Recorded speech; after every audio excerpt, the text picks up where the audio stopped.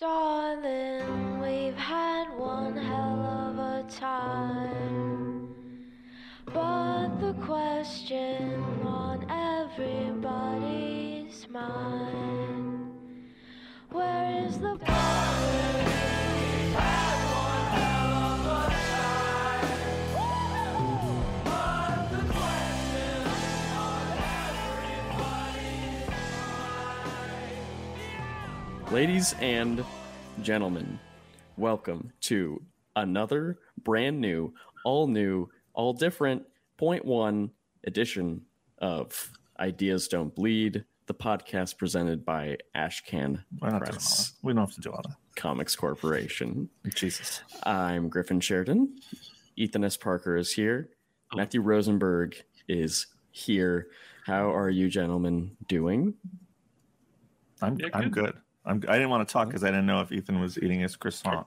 Ethan is eating a croissant? I made a point to say that I would be subtly eating a croissant sandwich so that I wouldn't be part of the show. I'm like waiting for it to like kind of creep up into frame. And you're you made a point of saying it would be subtle. We did not agree to those terms. No.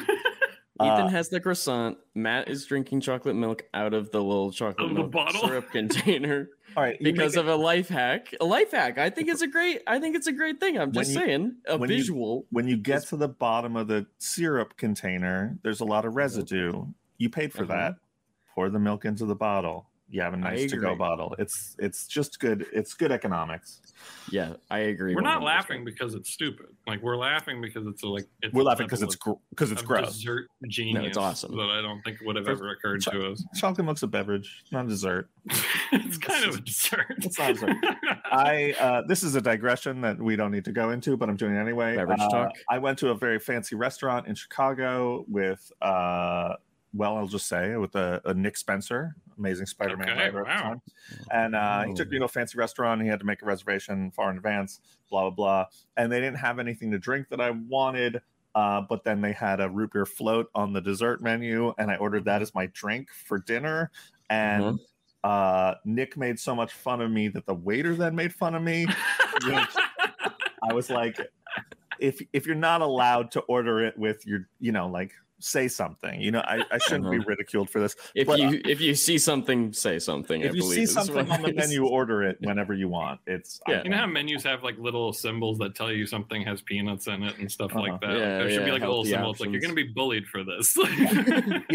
Don't do this. It's disgusting. But they didn't have that little symbol, so I did it. And you know what? It was excellent. I had a root beer float as my drink. It was great. I think we could have our special guests weigh in on this. This week, we are joined by Mr. Christopher Cantwell. Christopher, thank you so much for being here, sir. Thanks for having me, guys. To kick it off, we got to ask you the important question. Would you ever have a root beer float just as you drink for dinner? Like with dinner, with a full dinner? Yeah. What was the dinner? Sorry? That's the thing. I want to know what the dinner was. I had a hamburger. Okay. That seems... It was like a fancy hamburger, but it's like that feels like high class Johnny Rockets. You know what I mean? It's like a 50s diner type thing. Surf and turf and a root beer float might be a little weird. You know what I mean? Filet. Or like just heavily ethnic. Although that could be kind of awesome too. I fully am of the belief that every restaurant, regardless of where the point of origin of the food is, should serve milkshakes. I think every what's great with Indian food? A milkshake. Chocolate milkshake is great with Indian food. Ooh, butter chicken and a little vanilla malt on the side. Oh, it's creamy. It's delicious. So yeah, I was thrown off by the statement "high class Johnny Rockets" because Johnny Rockets is high class. It's high class. Is there a higher class Johnny Rockets? Is that what higher class? Yeah. Really nice. Really, the reservation only Johnny Rockets. Oh, you got to book it out months in advance, dude. It's crazy. It's crazy. I know a guy. You know Johnny? I know Johnny. I went to camp with Johnny Rocket, and I can get you.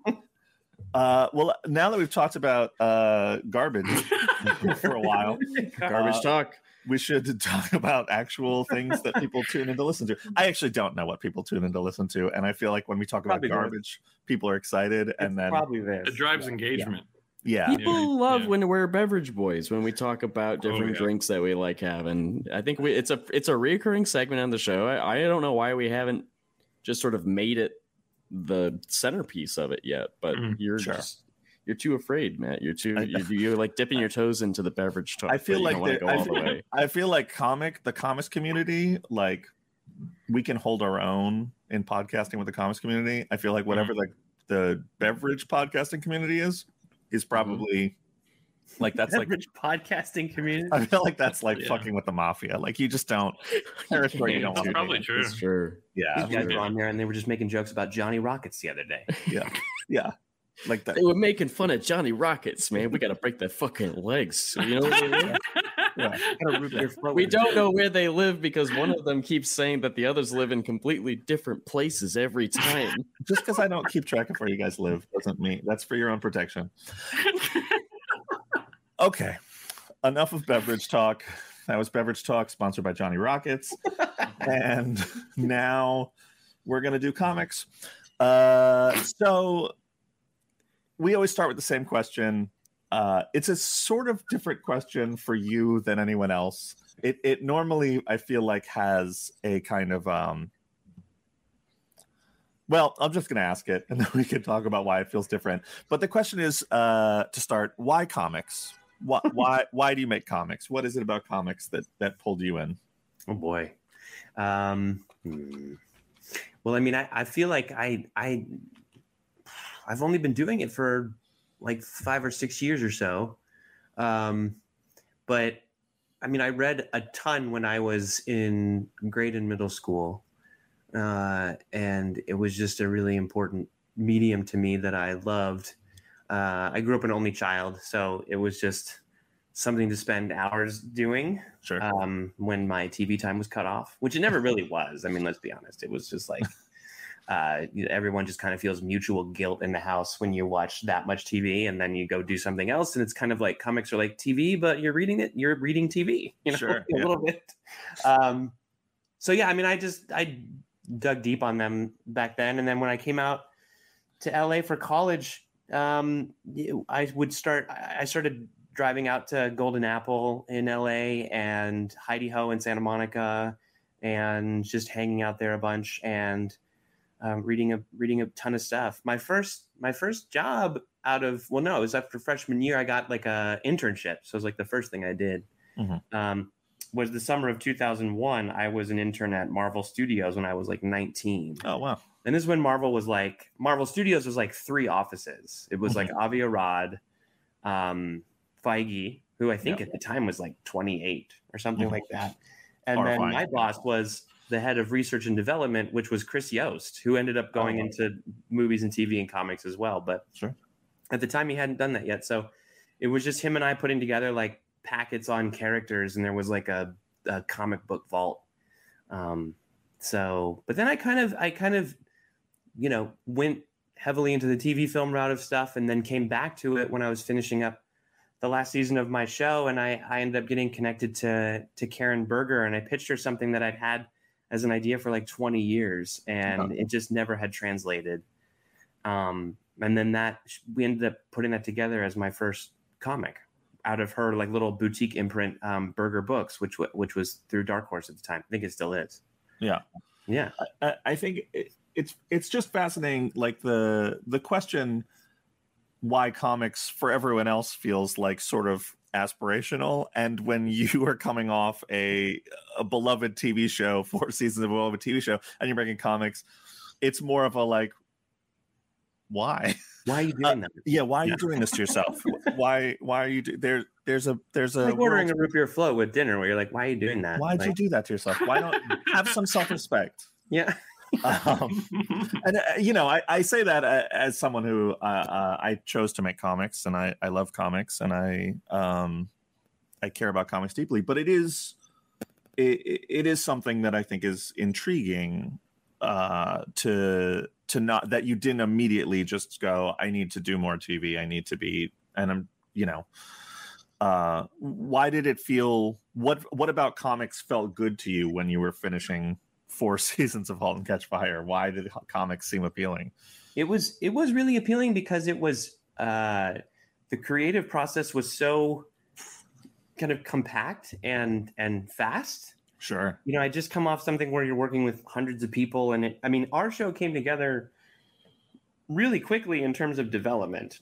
Mm-hmm. And I mean, I think we pitched that show, or we wrote it on spec, and then we sold it like a year and a half later after development. And then we were shooting a pilot, like, 6 months later. And then we were in a writer's room 6 months after that. And then we're on the air. So it was really fast. Yeah. And it has not happened that fast since for anything I've done. Sure. And so but it was still this kind of massive endeavor. And so what I loved about putting this comic together with Karen, which was called She Could Fly, was that it just was immediate. There was such an immediacy to the story and to the whole process that it was great. And it was also, the feedback loop was very small. It was me, and it was Marti Marazzo and Karen and her husband Richard, who did all the design, and that was it. And then we just turned it in, and it was, I feel like it was on the shelf very quickly, and there it was. So I mean, I love the immediacy of it in a way that, where you're like, what if, you think of some story and then you have 14 dozen people be like, okay, well, that's going to require some cables and a 5K. And what if you change this restaurant to a coffee kiosk? And, it just can be really dispiriting, especially now. Right. I think even the development process, I feel like it's just gotten worse, where you can just grind it into nothing until you're like, I don't care anymore about anything I've ever done. So with comics, you can get it out there. I think artists make things to make things, right? And I think screenwriting can get to a place of you're just generating sales documents to try to actually do it, and you can get stuck doing that forever. So, yeah. I grew up around writers, and my family are all writers, and so I grew up on sets and stuff, and but I never wanted to be a writer. And then I started making comics around the time that my brother started trying to be a screenwriter. And I remember I was making stuff, and I went to the set. He was filming a movie. I went to the set, and I was so incredibly jealous. And I was like, I just sit in a room by myself and I write things, and then someone I've never met in person draws them and sends them back to me. And here's my brother on set with these movie stars and all these people, and he's directing and all this stuff. And then his movie went over budget, and they had trouble with financing, and they were like, everything's shut down for 6 months. And he was just, understandably in crisis. And I was like, oh wait, no, I love comics. I was like, all my jealousy dissipated right there, as I was like, oh no, I can just make something and it can be on the shelf by the time he's figured out. It's the best. Comics have been such an incredible pressure valve over the last few years of being in development on whatever it is, because when you get to your, frustrated peak, I can turn back to whatever I'm working on at that moment and be like, well, this is going to be out in 5, there's not, this isn't like pushing a boulder up a hill, although sometimes it can be, but in a very different way. And but I will say that at this point, I do, with the strike and everything that's happening, I do really love that side of things, and I don't want it to go away entirely. But it's very nice to have both, because I think as a pressure valve, it's great to come over here and be like, I want to do this. And, to go to, Comic-Con next week and get to just talk about all this stuff we all love is going to be wonderful. I think that's great, as opposed to there's a lot of bad actors in TV and film, especially in the development process. And everything feels like it's held at a remove sometimes. I mean, I've worked with some great people, but at the same time, most of the people in comics are in it because they love it. Yeah. And TV and film, that's not necessarily true, especially when you get over to the studio and network side of things. It can get gnarly, and it's almost like not it's like frowned upon to be effusive. Sure. Unless you're cheerleading a room about a pitch and the most important story that you have to tell, otherwise no one gives a shit.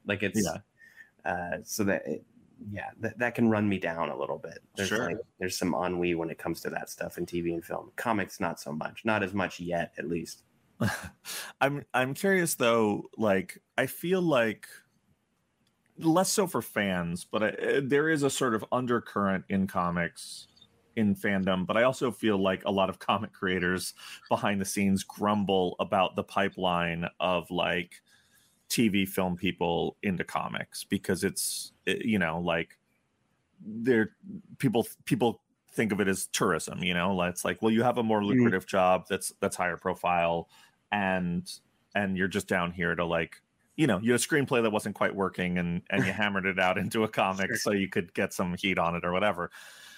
Was that something you were cognizant of coming into comics? Was that something you cared about? Is that not? I've never encountered it personally, and I feel like I've always loved it so much that like I feel like I do enough of it where it doesn't feel like that. And there's nothing I've ever really turned. There's nothing I've ever turned from another property into a comic. Well, this can just be a comic. It doesn't. Yeah. I mean, if anything, things have gone more the other way. Not very much, but you know, there's that. You know, but I mean, I understand that. I mean, I remember when we. I remember a Marvel summit during the pandemic where, you know, like John Ridley got on, and it was like, whoa, you know, I mean, that was kind of crazy. But I feel like I'm more, I mean, I did Halt and I've done some other things, but it's also, I don't know. I feel like I'm just kind of going where I can, number one, where I'm allowed, where I'm welcome, and then also where I want, you know, at the end. But yeah, I think if anything, like what I've been more cognizant of is more the like comics as a means to an end to go back the other way. That seems to be kind of a thing, especially among certain, you know, imprints where it's really just they want to generate a bunch of IP to get licensed or adapted or sold. And obviously I know that there's more money in that for the imprints and they can stay alive longer, but I really love the ones that are there to make a comic book, number one, before they think about anything else. And I think I've always tried to approach the projects I'm doing that way, that are, I guess, have that potential, which would be like the creator owned stuff. Because the other stuff is just work for hire. I mean, maybe I got some of that TV film stink off of me by being like, well, I'm writing Dr. Doom, so there's nothing. They own this. This was written by Marvel Incorporated. You know, it's not me. It's really just doing it for that. Yeah. No, I always think it's funny because I hear fans talk about the sort of that, and I hear some creators grumble about it and whatever. And I then I sit down with comic writers and like, like you said, it just goes as much the other way of people being like, oh man, I just hope that this turns into a TV show and I can get on my own thing. And you're just like, well, everyone is always eyeing the other, you know, the other side of the hill and whatever. And it's such a fascinating, comics is just so fascinating because it feels so small that I feel like people infer people's intent and people's thoughts, and there's sort of like weird purity tests to it that I think are absurd. And you know, you come out and are coming off a hit show, and I think, you know, I don't know from experience, but I would have thought that people would be like, well, you know, is this guy really a comics guy? And then, you know, maybe, I mean, yeah, and you just have to kind of, I don't know what it takes with fickle people, but like you could earn credibility at a certain point. But I think that, like, I mean, you got nominated for an Eisner for your second book. I feel like that's for Dr. Doom, that was nice. I mean, that was great. But I mean, again, like, you're talking about when you say a hit show, I mean, what metric are we using to define that, right? Because no one watched it when it was on. Sure. If I met someone that had seen halt and catch fire while it was actually airing, I feel like I would have to tag them like a panda. You know what I mean? Like that's like an endangered species. Like I feel like it kind of caught a second wind, and it feels miraculous to Rogers and I that people still kind of know about it in this, you know, after kind of the death of the monoculture. And people still even talk about it, and it hasn't been on for 6 years or so. But you know, we came off that show, and you know, we were like, well, an AMC was like, what's the next thing you want to do? And the amount of work we put into that pitch versus the pitch for Halt and Catch Fire was very small, and they picked it up, but they picked it up to development. And then by then the business had changed, and it was a mini room instead of shooting a pilot. And then you're 16 weeks in, and you do all these scripts, and then they don't make it, and then you go, okay, and it. You know, it was, I felt sheltered and naive for thinking that it would be automatic. You know what I mean? Sure. But I remember complaining to the executives and saying like, so we're going to do from the guys who did Halt and Catch Fire comes nothing, you know? And it's like, that's unfortunately how it goes. And it's like, you know, it's I can, some people will return my emails, some people won't, and you'd be surprised by who, you know, and I think that's very much at play there. And so it's really just like, where are the avenues to do stuff, you know, like, and how things evolve, whether they be comics or TV and film. And it's like, I want to make things. So if I can go over here and do that, well, I want to do that, you know? So you come in and you do She Could Fly, and it's very well received book. It's an excellent book. I do love the book. And then at some point you start doing stuff at Marvel. Did they reach out to you? Were you reaching out to them? I think that the way that it worked was things just kind of parlayed into the next thing. So like She Could Fly, I did with Karen, and Karen obviously was doing her thing at Dark Horse. Yeah. And so at a convention, I was talking to Mike Richardson and talking about how much I love The Mask. Sure. And then he was like, "Do you want to do some Mask for us?" And I was like, "Yeah." So I did 4 issues of a Mask series.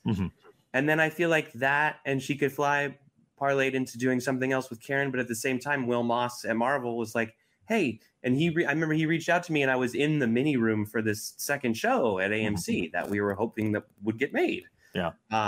And he was like, I mean, I was in the writer's room every day, and Will wrote me and he said, "Hey, it's a 10-page story for a supplemental book for War of the Realms. And it's about what the other like smaller Marvel characters are doing during the whole thing." Right. And he's like, "I don't even know who the character is yet, but would you want to do 10 pages? Would you want to do a 10-page story?" And I still remember where I was in my office. And I mean, I was the showrunner of the show, and I was so excited. I was like, yes. Yeah. And then for 2 days, I was like, I wonder what character it's going to be, you know, like I'm crazy. And he came back and said it was Dr. Doom. And I was really excited. And I did so much research for that. I mean, at the time we were writing the show that never got made, called Rainy Day People. And it was about a addiction and mental health recovery center in like Hawaii, but family run. And like the previous generation, like it had been like kind of like an Esalen, like Alan Watts kind of hippie wild man thing. And the character's daughter had become like a doctor, like really obviously in you know, in opposition to her father, went and became an actual doctor of addiction recovery medicine and psychiatrist and all that stuff. And so we were doing a bunch of research for that, but like I stopped doing all that and I read every Dr. Doom thing I could remember. I read, you know, all the early stuff, you know, Triumph and Torment, Books of Doom. I mean, just for 10 pages. Yeah. And loaded it up, you know, and from there, that story came out and I was like, okay. And then Tom Brevoort said, "Hey, we're going to do a full Dr. Doom book. Do you want to pitch on it?" And I went up against like other people. They didn't just hand me the gig. Of course, yeah. And he's like, "I don't know." He's like, "You know, we're asking a lot of folks, and again, I went and did a ton of research, and I just really wanted to do it, and I got that job too." So, yeah. I still remember. It's funny because I feel like that's one of those things. Like I remember where I was when I got my first Marvel. Like, "Hey, do you want to come do a 10-pager on my first one?" And I was going out to the supermarket to pick up something for dinner, and I saw an email from Marvel, and it was someone an editor I'd met and whatever, and I opened it on my phone, and I remember just like sitting down on the stairs in my apartment and just being like, I just need to sit and like look at this. And I like read the email like 4 times, and then I went back into my apartment and like showed my girlfriend, and I was like, "Look at this." And she was like, "You're going to do a Marvel story?" And I was like, "Yeah." And then the email was the same. It was like, "We don't know what it's going to be. It's a 10-pager." And I was like, my mind is just like, what do I do? You're what like, do I do? Who could it be? You know, like, I wonder, you know, and you're saying it, I was saying this to my wife at the time, and like, we already had kids, and I was like, I wonder if it'll be, we had like a 1-year-old and a 5-year-old, and I was just crazy about it. I mean, I remember like Halt was written as a spec, like, and we had never done anything professionally. And at that point, I graduated in 2004 from a USC film school. And, you know, we didn't sell it until December 2011, but like a year before, and it took a year to put the whole thing together. Like, I remember driving home from AMC's offices, and it was like our last kind of real meeting on the books, that people that had read the spec script who might be interested in it. It was literally like HBO, Showtime, and AMC. And the first two, they brought you in and they said, here's our development chart of the shows we're trying to do, and here's a bottle of water, and validate your parking, and, you know, send us the next thing you write. And you're like, okay, you know. Yeah. And I remember, you know, I've told this story before, but with AMC, it was kind of the last thing left. And I pulled off the Cloverfield exit in LA off the 10 and just like practiced sound bites in the car at a 76 gas station. And just tried to keep them talking as much as possible in that room. And they brought us in. It was the first time I was in a conference room and not just somebody's office. And like 3 executives came in and they all had copies of the script. And so we could tell something was different, but we just wanted to keep them talking. And I drove home that day and it took extra long because Obama was here. And so I had to go way south. And I was living downtown at the time. And I got all the way home like hours later. And there was an email from our agent who, you know, the guy that didn't return our calls very much at all, if ever. And he was like, hey, don't hold me to this, but I think I can sell this to them. And that had taken me like 8 years. And I did a similar thing where you just kind of sit on the floor and go like, holy shit. Things are different now.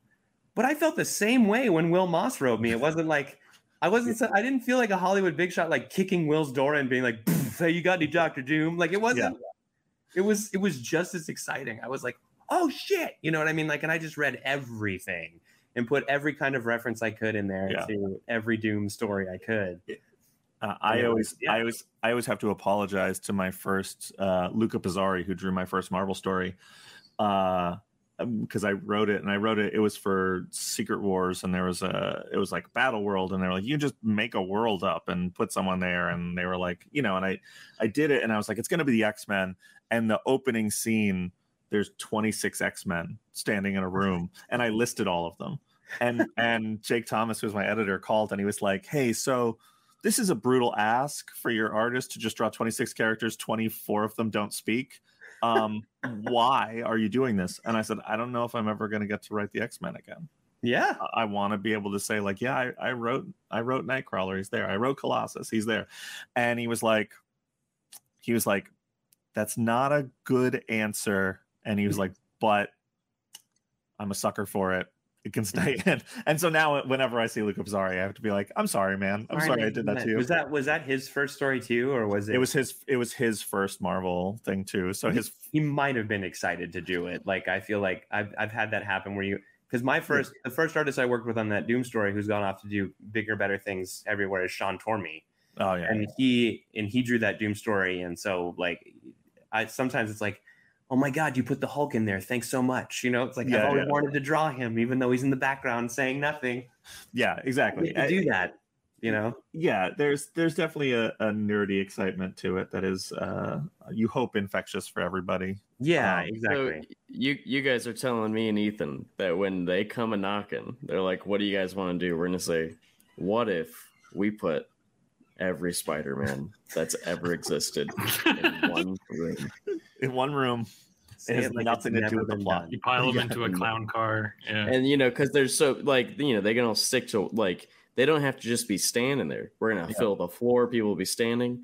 We're going to fill the walls. They're going to be hanging from the walls or the ceiling. They're all over the ceiling. You won't even be able to look out the window. They're outside the window. They could be anywhere. You're saying that's legit. We should go for it. Yeah. I don't see any reason they're not going to be excited about that. Yeah. Okay. Yeah. Great. It's done. That's the pitch, guys. That's the whole pitch. A whole Spider-Verse, if you will. Wow. That's a good. Write that down. Ethan Griffin, write that down. You can have that one for free. CB, we're awaiting your call.